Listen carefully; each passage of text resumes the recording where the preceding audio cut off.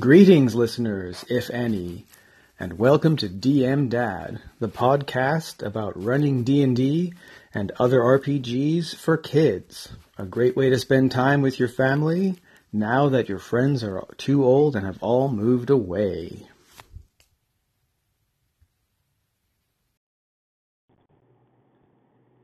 Hey, this is Cody M. with the Audio Dungeon Discord server.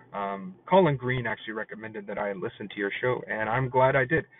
I started with a few episodes back, and I'm really enjoying your content so far.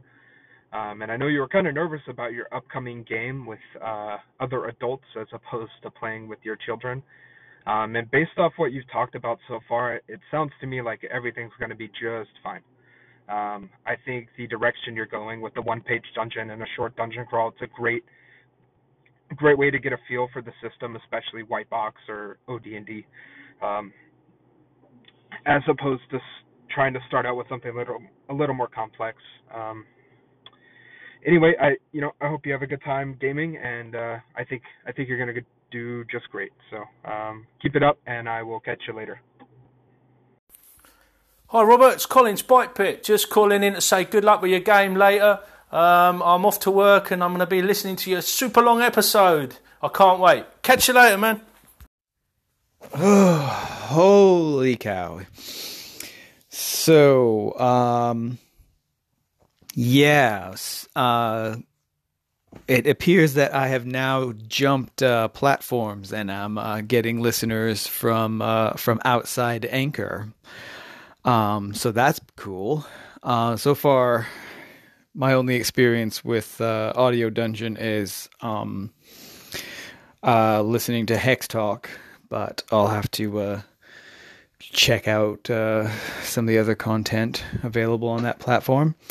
But anyways, thank you very much, Cody and Colin, for your for wishing me good luck on my game.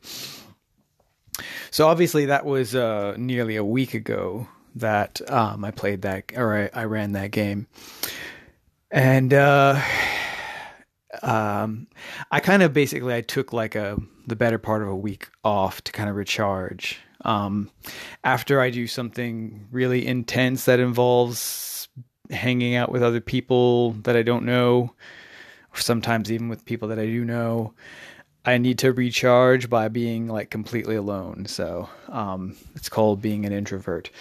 Introverts recharge through solitude. So I just kind of took some time off and didn't record anything or think about things and stuff like that. So I'm sure people are kind of wondering, how did this go? And actually, it went really well. It went well enough that people want to keep playing. So I suppose that's like as well as it could possibly have gone.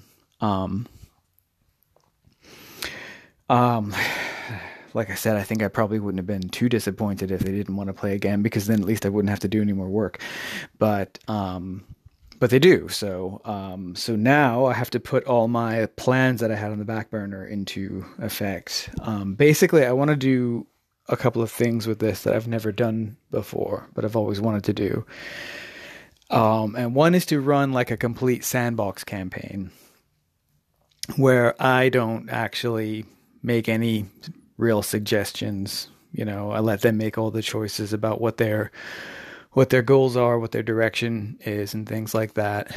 I did try to do that once before when I was running. I attempted to run a game over a forum, kind of where people would post their moves in the forum, and it wouldn't be played in real time.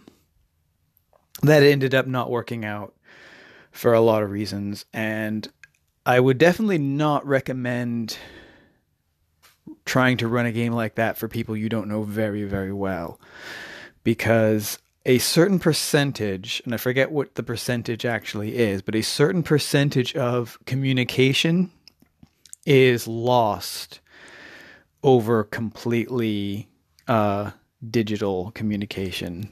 Like, so basically, when humans communicate with each other, it's not just about the words they say, it's about tone of voice, it's about facial expression, it's about body language, and it's about the real-time context. And when you remove all those things, a certain percentage of your message is getting lost.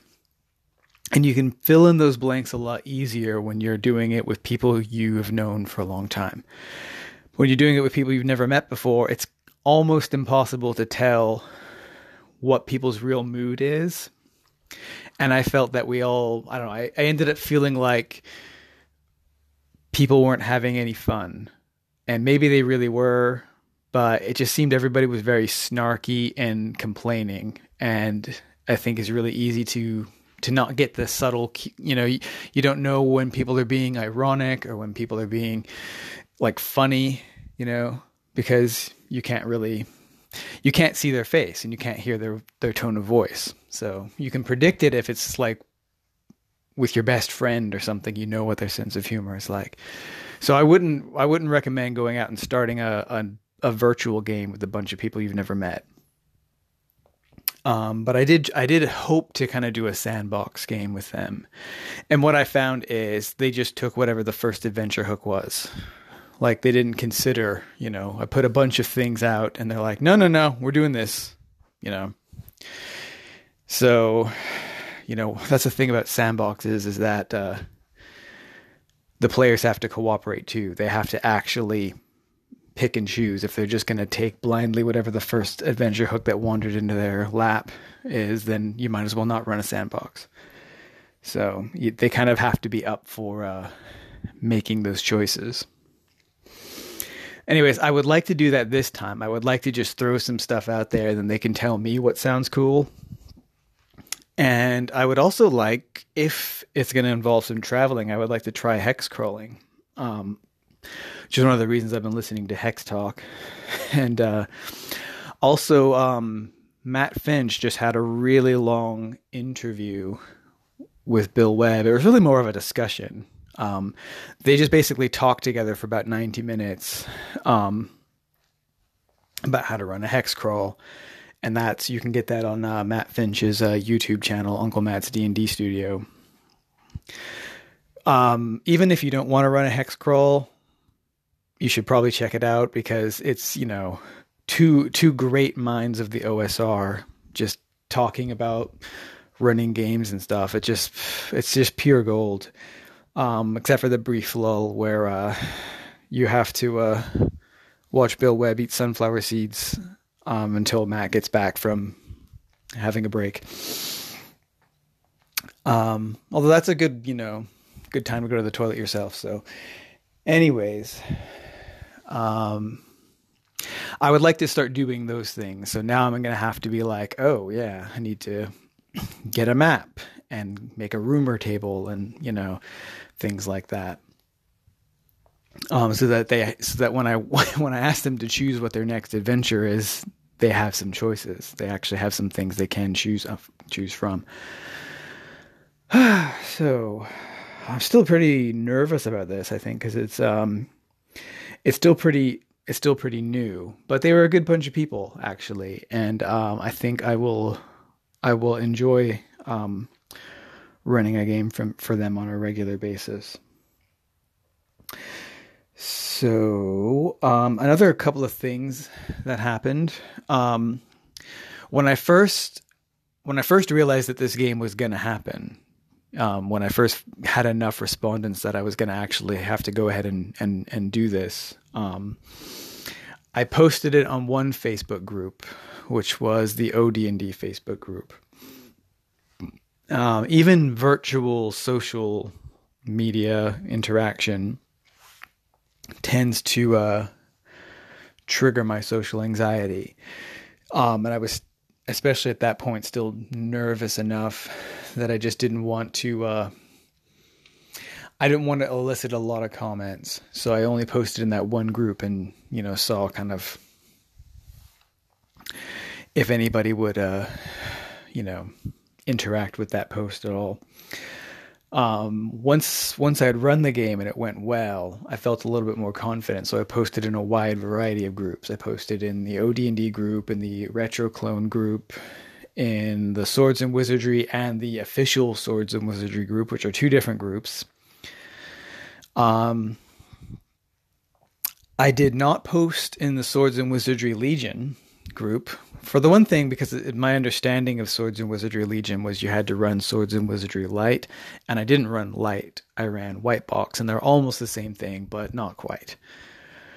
And the other reason was I did not want to fish for anything, which is also why I did not post on the Uncle Matt's D&D Studio Facebook page, because again, I didn't want to fish for anything. Also, my understanding is Matt Finch's preferred flavor of Swords and Wizardry is Swords and Wizardry Complete. And I didn't know if he'd really be that interested in somebody running a white box game.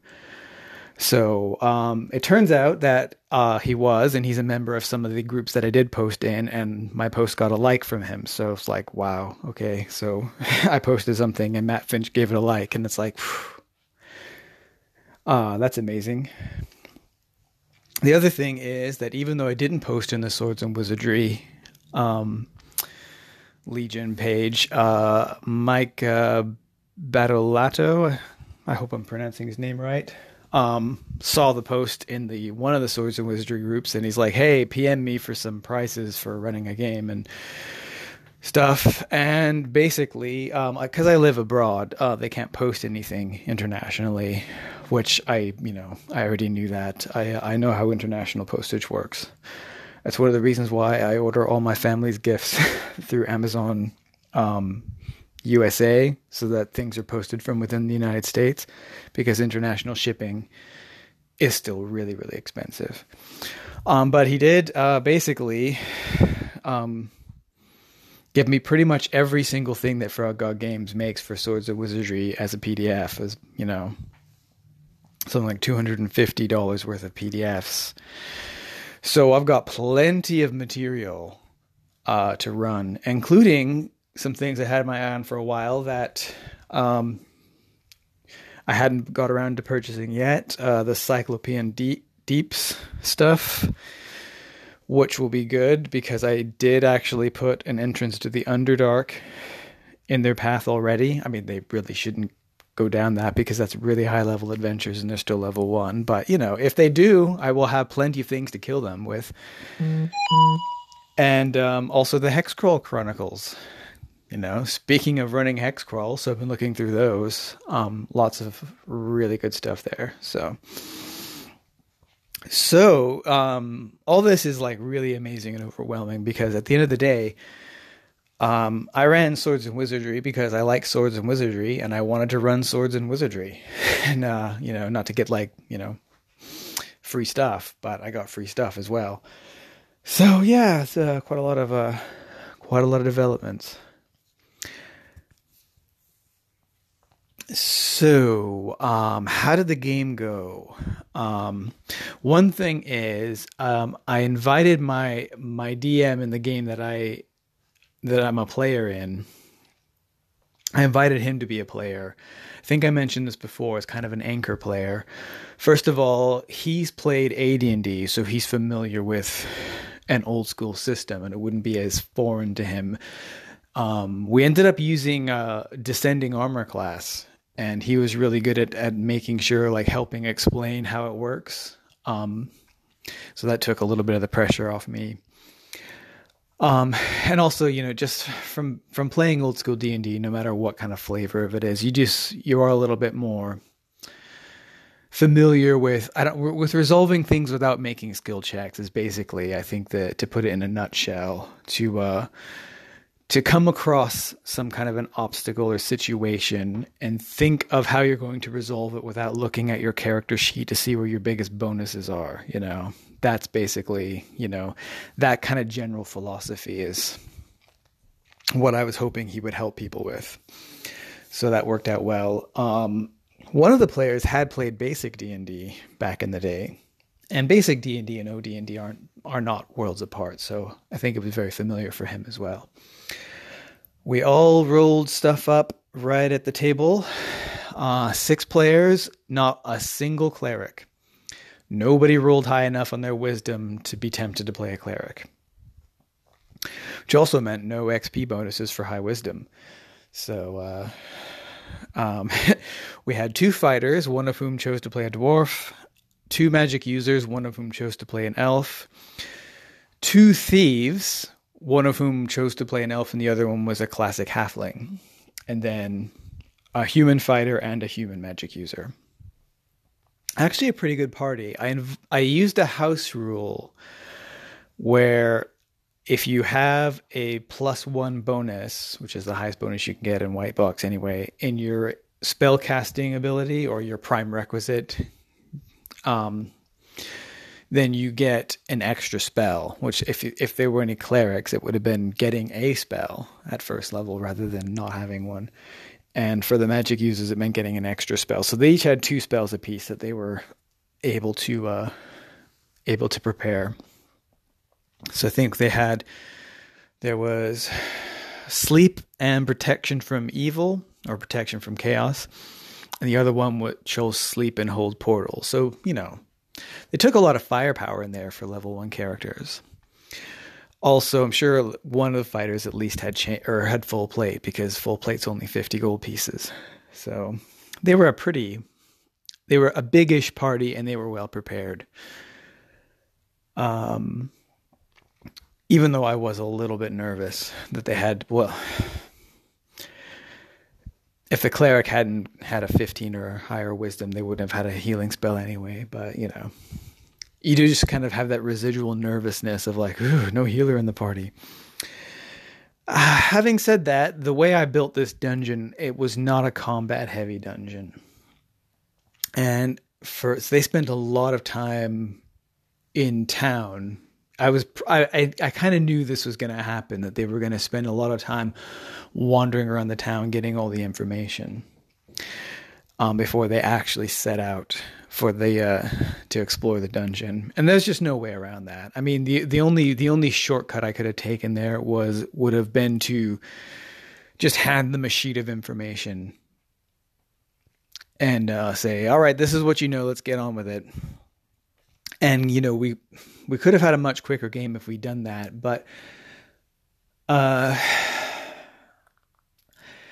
really wanted to set up this precedent of that they can get more or less information depending on how much time they take trying to get that information. I wanted to try to, start that off as their meaningful choices. Like, if you guys choose to gather as much information as you possibly can, then you will go into the situation better prepared. And if you choose to just say, I think I got the gist of it, and take off and, run headlong into danger, then you will be slightly less well prepared, possibly to your peril. So we did have quite an extended intro, as they kind of talked to various witnesses and stuff like that to kind of get as much backstory as they could. When they reached the tower, they were very nervous about the frogs closing in around them. 3 of them, the 3 strongest, grabbed the iron ring of the trapdoor, and they all rolled their open doors check, and they got it open on their first try. And when that happens, the frogs don't attack. The way I planned this was that if you fail your open doors check, the frogs attack. Which is what happened when my daughter play tested this. And in that scenario, they had to fight the frogs, and my son had his magic user burn his sleep spell, which did put all the frogs to sleep. The grown-up party didn't have to fight the frogs, so they didn't have to burn their sleep spell. In any case, they had 2 sleep spells between them. So even if they had, they still would have had one more to expend. It's a bit of a shame that the frogs didn't attack, because one of them was a halfling, and I was going to have that frog try to swallow the giant frog, like the really large one. I was going to try to have him swallow the halfling and swim away. But, fair's fair. My notes that I wrote myself said if they get the door open in a oneer and on their first try, they make it down without being attacked by frogs. They did bring a couple of fishermen with them, one of whom had attempted to explore the dungeon on his own and had come back unconscious, floating in his fishing boat adrift, and, been having nightmares and actually got a tattoo of Rulzak on his arm. And they were really nervous about him. They were sure he was going to stab them in the back. And they're like, has he got any weapons? I was like, well, he's a fisherman. He does have like a fishing knife on him and stuff. That's just a kind of a thing that they all have, So somebody was always keeping an eye on him. In fact, they eventually got so nervous about him that they actually sent him back up to the roof of the tower. And they're like, go watch the boats or something. And one of them was like, but there's still giant frogs up there. and the other one's like, I don't care, as long as he's not here to cut our throats when we're not looking. So, there was never that's not what this NPC was going to do. But I love it when players are paranoid. I love it when they make the adventure scarier than it is, because they don't know where the danger is coming from. So even things that aren't dangerous freak them out. Then let's see. Oh, they did something really, really unusual when they got to the trapped step. Now, when my daughter reached the trapped step, she just freaked out, and so much so that she didn't even trust herself to step over it. And it was a miracle to her, like when she managed to just successfully evade the trap by skipping that step. But they figured out, the grown-ups figured out that they could skip the step quickly. But one of them said, can I scrape that grease into a little glass vial? And to speed things up, I just basically, I used the equipment slots that you have in Untold Adventures, where there's just 5 blank equipment slots. And if you feel like you need something, then you declare that you have it and cross one of your slots off. So he said, I've got a little glass jar with me. Can I scoop this grease up? It's oil. He doesn't know this, but it's oil of slipperiness. I was like, well, you know what? Yeah, you can totally do that. Because I wanted to see what he wanted to do with this later. Most likely he didn't know himself at the time. When he finally came to using it, they reached a door and they could hear chanting on the other side of the door. And this was actually just a trick. It was just an illusion. But of course they don't know that. They hear chanting and they're like, there's cultists in there. They wanted to get that door open quietly so they could, ambush them.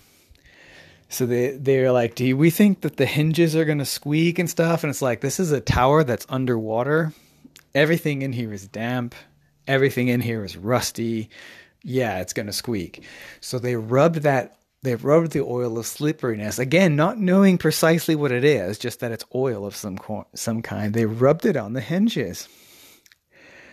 And then one of the thieves, and they chose the halfling thief, or the halfling thief volunteered, was going to try to open this door as quietly as possible. And I'm like, okay, this door opens outward, so where is everybody else standing? And as soon as I said that, they're like, we're halfway up the stairs. Not as far as the trapped step again, but halfway up the stairs, like well out of the way. Okay. I'm like, all right. And as for you, halfling thief, I need you to make a saving throw. Because basically, so oil of slipperiness, there's no friction now on those hinges at all. So that door is going to open much quicker and easier than he intends. He was just hoping that it would open quietly.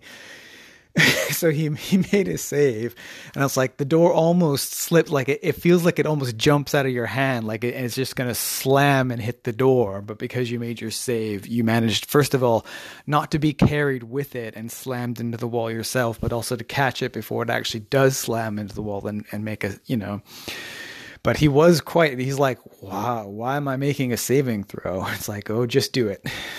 And nothing happened. And I mean, there wasn't going to be any damage, and there were no cultists in there after all. So there was really no negative effect. But I just thought, what's going to happen when you put oil of slipperiness on hinges? So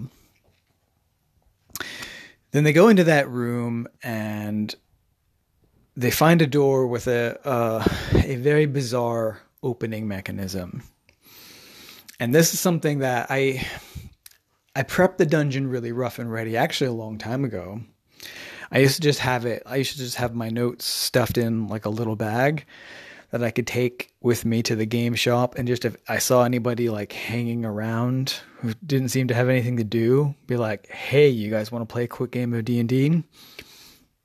But because this was like a planned game that people, I felt it had been really built up, I kind of went through and made sure that every room had some dressing in it, even if there wasn't anything of consequence in it, so that it would feel, interesting. Which, maybe is a mistake, because it means that empty rooms are places that they spend a lot of time in, rather than, oh, this room is empty, let's move on. Again, we could have probably got through the adventure a lot quicker. But I kind of wanted it to feel real, and wanted it to feel dangerous even when it wasn't. And also the way that I want to run games going forward, and this is a new DMing technique that I'm experimenting with, but I want to give them details and give them the opportunity to ask more questions about details, and have their success based on how thoroughly they interact with what I describe, and how thoroughly they describe their interactions, rather than just a bunch of dice rolling. But that only works if I give enough details that it's not always obvious. Like the reason I'm describing this so well is there must be something about it. For instance, a long time ago, I was in a group, we were playing, I can't remember now if this was, I think this was actually the Horde of the Dragon Queen. So it was a 5e game.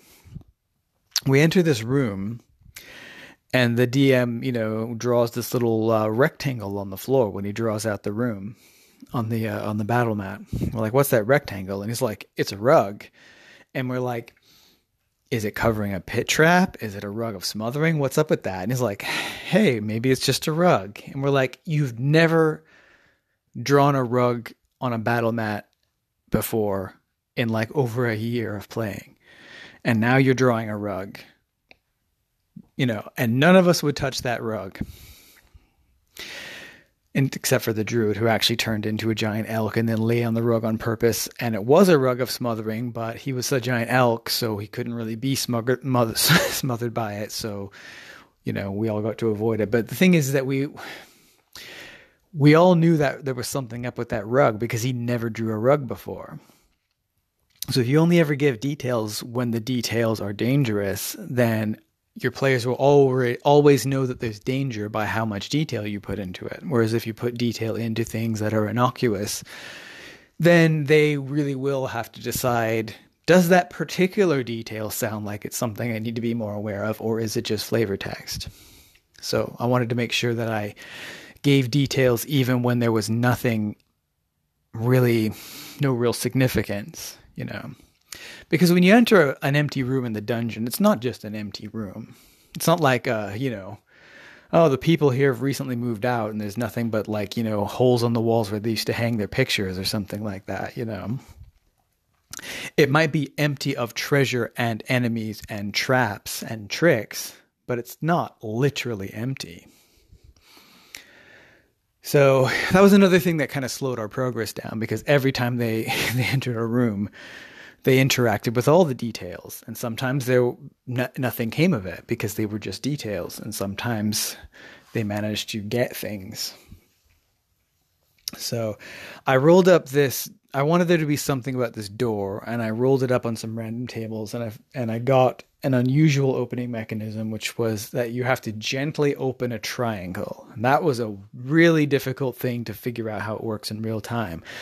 But I decided that it has a triangle-shaped plate on it that you can very gingerly pull back, and it will bring basically iron bars at each of the apexes. It's an equilateral triangle.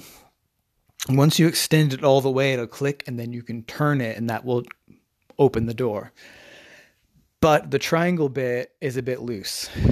So if you jerk it too fast or too roughly, then the triangle bit falls off, and then you just have these, the bars are still pushed into the door. There's maybe like 2 millimeters clearance.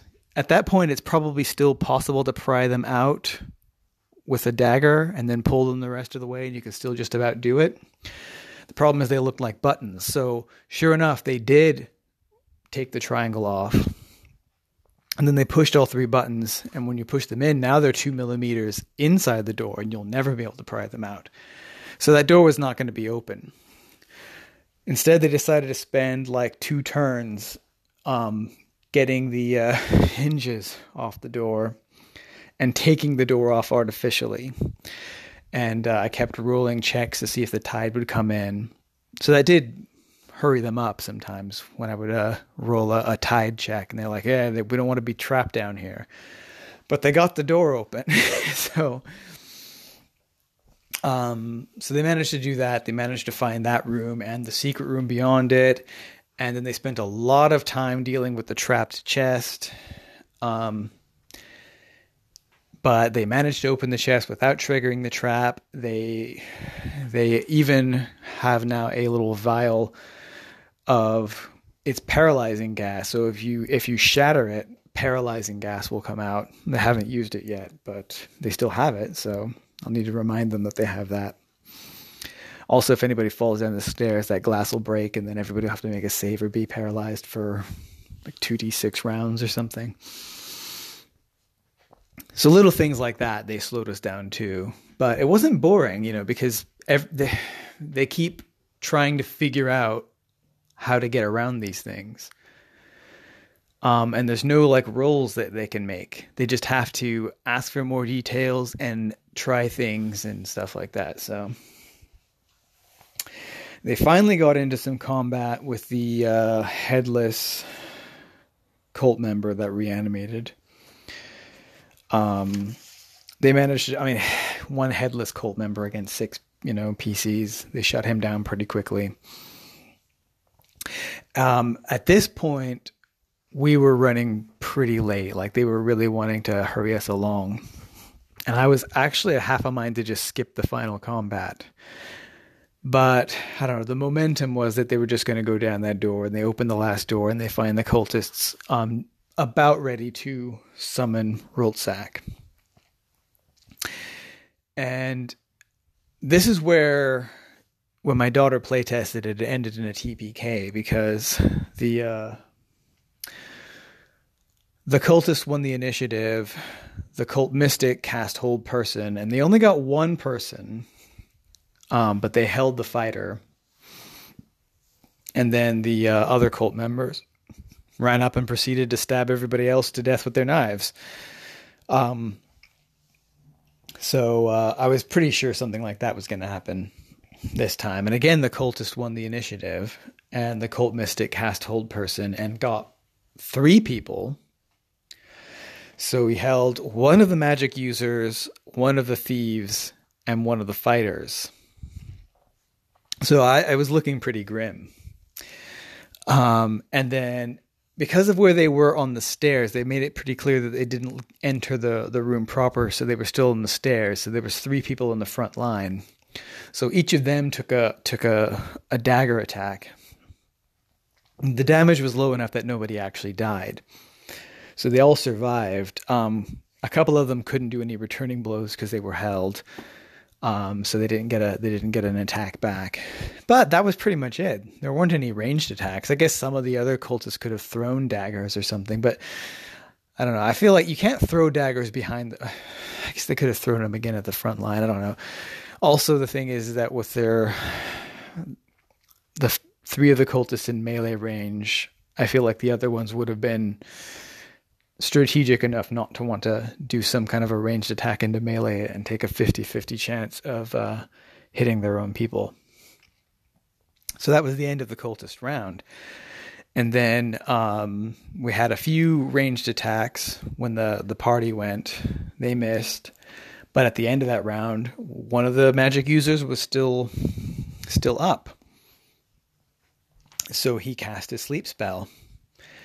and he rolled 2d6. And the ordinary cult members are just 1 hit die creatures. No, they're 2 hit die creatures, but that's still 2d6. You get 2d6 of them. He rolled 2d6 and he got 8, and there were only 6 of them, so they all fell asleep. And that was them. They were shut down. At this point, well, first of all, we were really, really late. Like, we needed to get out of there because they were going to lock the doors soon. So I thought, 6 cult members asleep. So now the cult mystic is going to have to fight alone. He doesn't have the means to summon Rultzak on his own, because 2 of them were going to be in the process of opening the hatches to let the river water in, which is the first step in summoning Rultzak. But they were now asleep, so they weren't going to be able to do that. And we were late, so we needed to wrap this up. So I just decided to do a quick morale check, and he failed it. So I'm like, oh, good. He fails the morale check. He surrenders. So, there's still some unexplored rooms, but they can basically, if they spend some time tying up cult members and stuff so that they can't get up to any mischief, they can explore the rest of the dungeon in relative safety, or they can decide to just get up with their loot and come back another time. But a lot of the pressure's off. They've got live prisoners so they can interrogate. So I'm going to make up some backstories and stuff, which I've already been doing. Basically, because they didn't get to fight Rultzak, but they know what it looks like and they know it exists. Now this has to be a kind of a villain that they either they can seek out, or it will come back sometime when they're stronger or when they least expect it. And what I decided was this story, this area, this dungeon is in the middle of the Amarin Estuary in the Lost Lands, which isn't to say that I'm setting this in the Lost Lands, but I've always kind of wanted to take certain bits of the Lost Lands and just stick them in my room, or stick them in my world, for one thing, because I want to make sure that that Rapanathuk is there. So what I've been working on for a backstory is that there's the Area 0A of Rapanathuk, which is the Cave of the Kraken. Now that's the Cave of Rultzak, and basically the idea is that one of the priests of Orcus came to them and convinced them to relocate to this tower and summon Rultzak and lure him to the Amarin Estuary for his own purposes. And they'll be able to get that information if they interrogate the cult mystic, which will give them a lot of information. Well, first of all, it will suggest that Rultzak has probably gone back there now that the cult is defeated. So they won't necessarily have to expect Rultzak to be prowling the Amarin Estuary and feel like they need to go seek him out and deal with him in the short term. However, if they do want to go seek him out, they can go up the coast and look for his sea cave. And that will lead them into the depths of Rapanathuk if they survive it. And I'll basically just reskin that Kraken as a giant version of Rultzak, because they never really did find out how big Rultzak was. So he could be a 20 hit die Kraken, just with skeletal tentacles, like skull tentacles.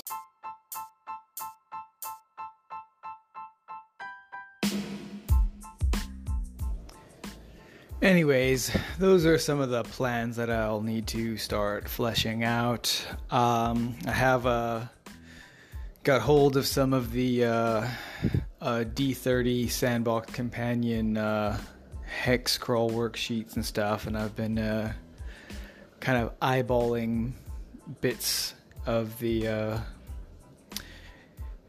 Lost Land that I am planning to use, and then I'm gonna use the expand them from the 50 hex scale down to 25 and then down lower than that, and stuff, so I can, start working on overland movement and things like that. And I don't know, make up some rumors that suggest some of the other adventures that I'd like to run, so that I can say, well, you guys have been hanging around town, you've heard about this, you've heard about this, you've heard about this, where do you want to go, what do you want to do? Yeah, we'll just see how it goes from there. I have a short waiting list, too, of people who would like to join if a space opens up. So if we get any dropouts, or if I decide I can handle more than 6 players, we're covered, so that's cool.